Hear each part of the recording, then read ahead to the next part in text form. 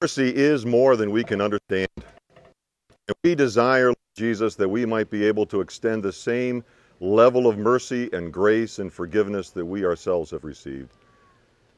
So as we gather this time to sit around your word and to listen to what you have for us, God, I pray that you would bring to mind the things we need to hear from your Spirit, and then help us, each and every one of us, take that next step of growing in faith and faithfulness with you.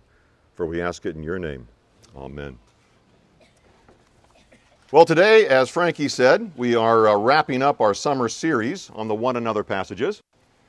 And on one level, I shared this earlier, on one level it feels a little, doesn't it? I mean, pray for one another, encourage one another, care for one another. I mean, we get it. It's not rocket science, right?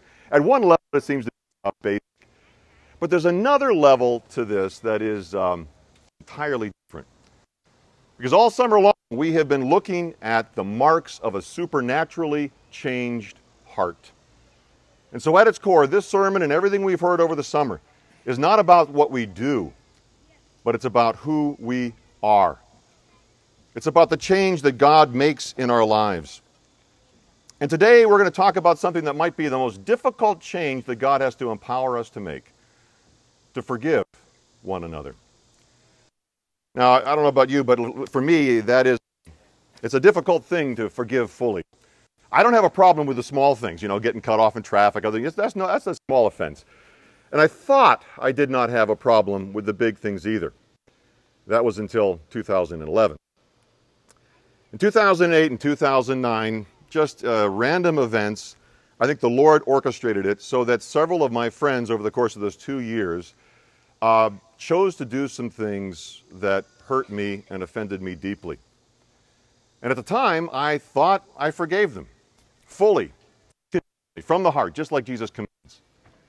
But as the years went on and I began to expect that, the Lord reminded me of things that I hadn't forgiven.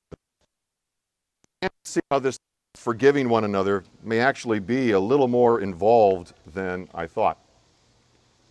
Maybe you know the same thing too. I mean, I got blind spots. We all have blind spots, right? Things that we do not yet see about our own lives that are out of alignment with what the Holy Spirit has for us. But God sees it, and He wants us to be aware of it. And so this morning, I want to encourage you to be open to what the Holy Spirit might have for you. As you hear the word read and as you hear it explained, be aware of the emotions you're feeling right now. If you feel anger or guilt or shame or something else that springs up inside of you, just make note of it. Because sometime today I'm going to encourage you to talk to the Lord about that and see what might be going on.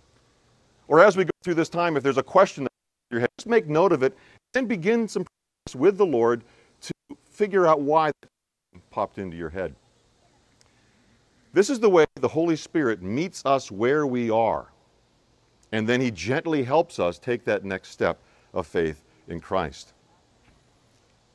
Okay, with all that behind us, let's look at two springboard passages and one primary text today. The springboard passages are easy and clear to understand. Ephesians 4:32, be kind and compassionate with one another, forgiving each other, just as in Christ God forgave you. In Colossians 3:13, bear with each other, forgive whatever grievances you have against one another, forgive as the Lord forgave you. So it's clear that the forgiveness God has for us is a picture of how we are to forgive one another. So what does God's forgiveness look like? We know that through Christ, God regards our sins as having never existed at all. They are so fully and completely forgiven that He relates to us and thinks about us in ways as if they're not even there. Now we know that when I do something wrong against somebody else, I hurt that individual, right? We all know that. But the Scriptures teach that God is the one who's most offended by our difficulties, our sins, our mistakes. He's the one most offended. And yet, even though He carries the greatest offense, through Christ, God's forgiveness is so complete that He holds none of that against us at all. Now, this is so remarkably different from what we experience in this culture, isn't it? I mean, what might it look like if this was the way that we treat one another in the world? Well, our text today, our primary text, outlines that for us in Romans 12, 14 through 21. So if you've got a copy of the scriptures with you or on your phone, look it up with me. We're going to go through it once, but then I'm going to keep going back and pointing out different verses and how they relate to forgiveness that we have in Christ. Paul's topic here has to do with how we relate to one another. And verses 14 through 21 talk about what a godlike forgiveness looks like in the lives of those who have been mistreated. 14 through 21, Paul is writing, "Bless those who persecute you. Bless and do not curse. Rejoice with those who rejoice. Mourn with those who mourn. Live in harmony with one another. Do not be proud, but be willing to associate with people of low position. Do not be conceited. Do not repay anyone evil for evil." And by the way, that's the verse that makes me think this is a forgiveness passage, because when we choose not to respond in evil ways to evil done to us, that's at least the first step of forgiveness. So do not repay anyone evil for evil. Be careful to do what is right in the eyes of everyone. If it's possible, as far as it depends on you, live at peace with everyone. Do not take revenge, my friends, but leave room for God's wrath. For it is written, "It is mine to avenge. I will repay, says the Lord." On the contrary, if your enemies are hungry, give them something to eat. If they are thirsty, give them something to drink. And in this way, you will heap burning coals of shame upon their heads. So do not be overcome by evil, but overcome evil with good. Now, that last line, that last verse, verse 21, is really the key to the whole thing. Do not be overcome by evil, but overcome evil with good. See, when someone hurts us, right, natural to hurt back, or at least to carry the hurt inside of us, desiring that that person would be hurt in some way. That's just a natural thing in our human reality, because somebody needs to pay for the wrong that they've done. Now, if that is our response,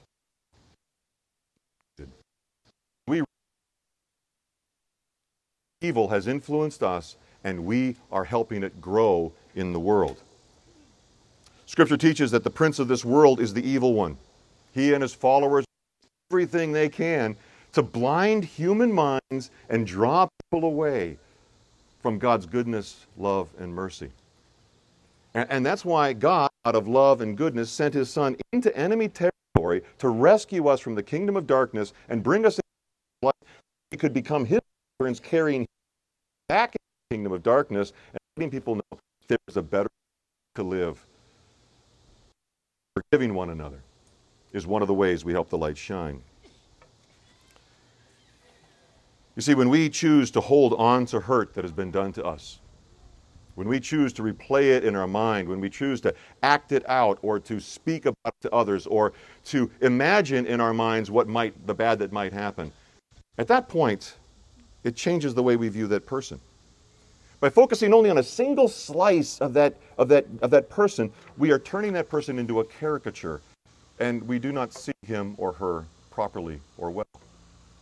And whenever we push somebody down, right, the natural tendency is to lift ourselves up in some way because somehow we want to reinforce the supposed righteousness of our indignation. We push somebody down, and anytime we lift ourselves up, we're not following our Lord's commands, which means we are grieving the Holy Spirit, which means that God's Spirit is no longer speaking clearly to us. We've dulled our awareness, and we've dulled our ability to hear from Him. Holding on to the hurt done to us changes us. It changes what we see. It changes how we respond. Looking at life through our pain distorts the relationship we have with that person. It distorts our view of our own selves. And it tends to inhibit our ability to hear from God. Friends, that's evil stuff. I mean, you think about it from eternity. That is evil stuff. And Paul says, do not be overcome by evil. Don't let this stuff fill your life. Instead, overcome evil with good. And how do we do that? When we're personally offended and hurt, what things do we need to do to overcome evil with good? Well, 14 through 21 lays out some pretty clear things. So follow along with me as we look at some of these. Verse 14, bless those who persecute you. Bless and do not curse. Our Lord Jesus put it this way in Matthew 5:44. But I say to you, love your enemies and pray for those who persecute you. Do you want a way to begin to let go of the pain that someone has given to you? For that person. And watch what the Lord does. Verse 17, do not repay anyone evil for evil. As I said before, this is the first step of forgiveness, right? Do not repay anyone evil for evil. Forgiveness releases the offender from the need to make things right by making a payment. Forgiveness releases the offended from having to make things right by taking revenge. Forgiveness, it is so distracting up here.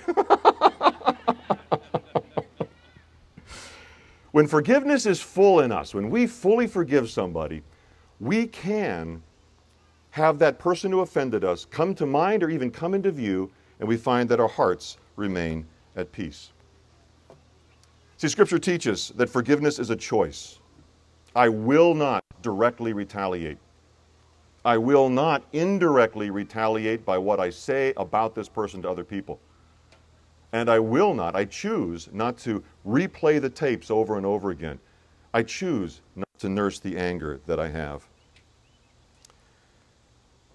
So the last couple of months in my devotional Bible reading, I've been focusing on the Gospels. And I got to tell you, I've read those things hundreds of times, and I am continually amazed at the things I see Jesus doing and saying, things I've never seen before. I've read them before, but they've never jumped off the page at me like they are now.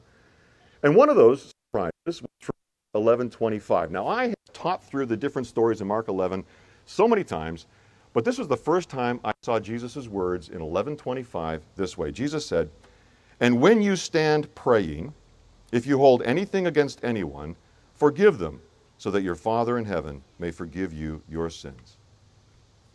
Right then, before you even utter the next words of your prayer, forgive that person. You see, when I'm caught up in the moment, my emotions can make it feel like it's too hard to forgive somebody, right? I'm too angry to forgive. I'm too hurt to forgive. But Jesus says that it's not about our emotion. It's about our choice. So does this mean that forgiveness is something I'm to grant before I feel it? Does this mean that forgiveness is something I give even if somebody doesn't ask for forgiveness or repent? Is Jesus actually saying that God's forgiveness of me is dependent on how well I forgive others?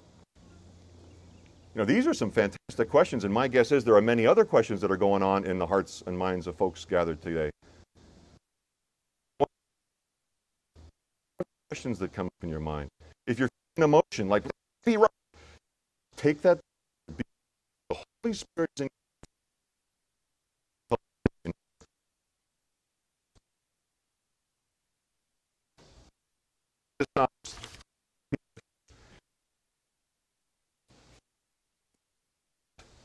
who have been wronged in a way that breaks the laws of our land. Someone guided zeal or a calibrance or in some other has brought into your life traumatic harm. I want you to know that it's right to go ahead and prosecute those who do that kind of wrong. You see, forgiveness does not require that we let people off the hook.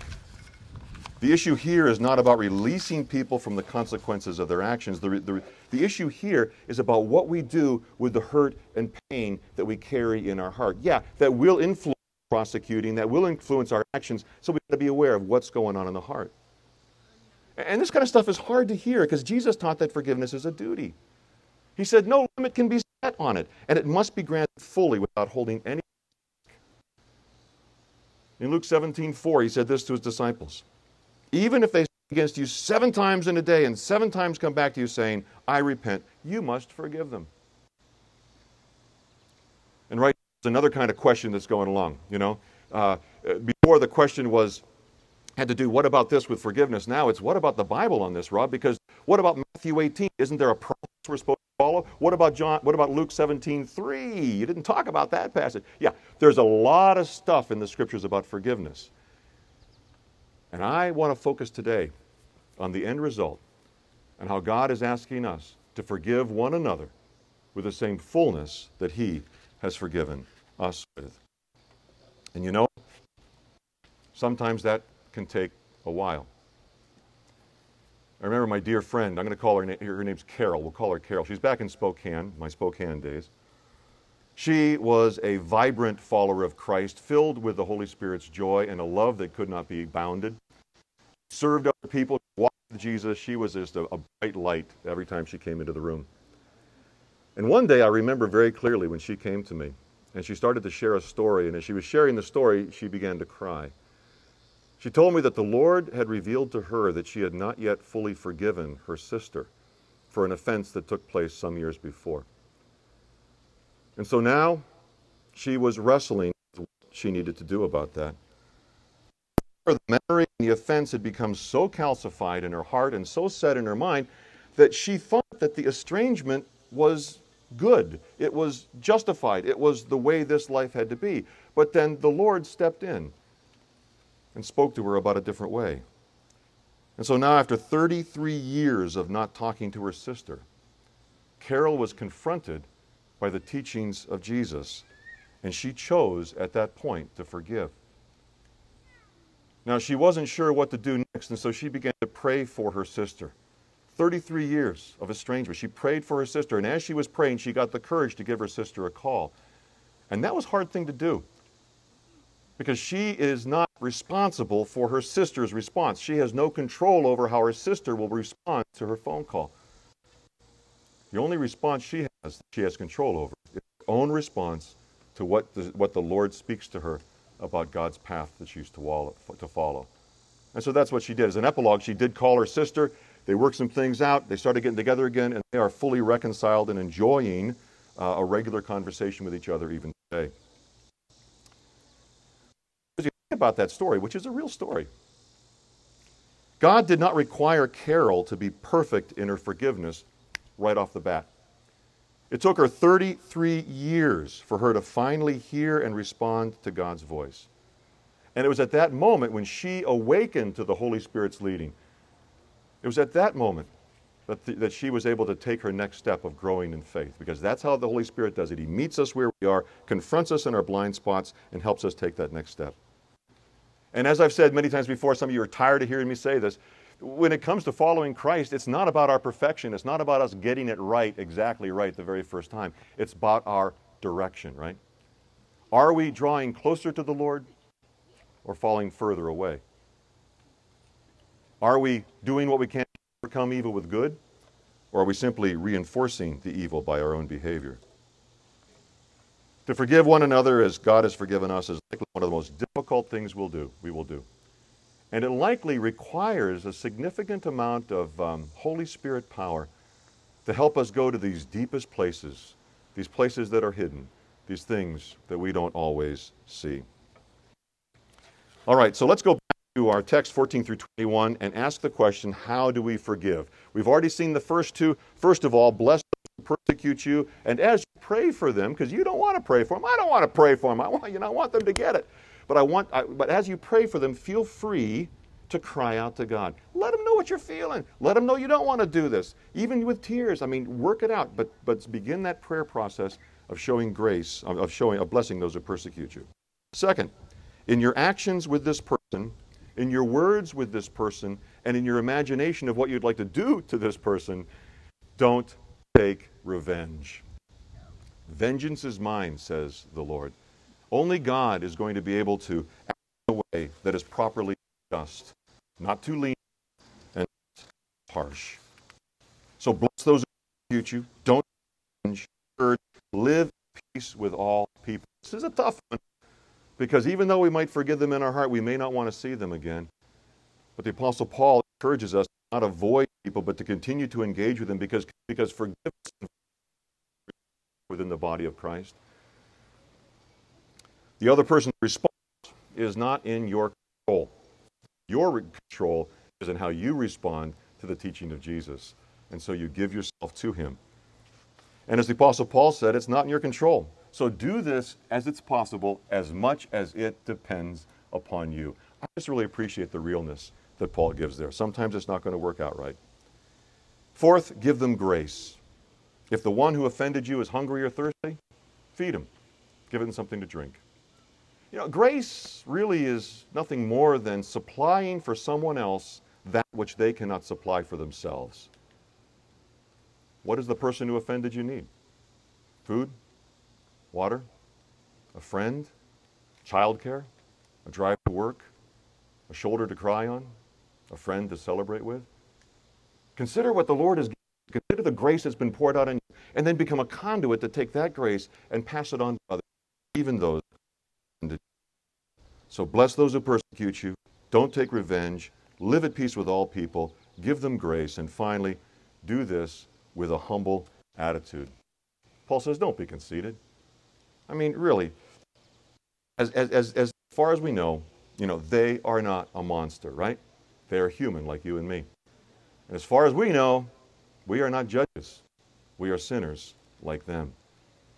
And so, act with, as Paul says in verse 9, must fear, no ulterior motive. So this entire summer, we've looked at the marks of a supernaturally changed heart.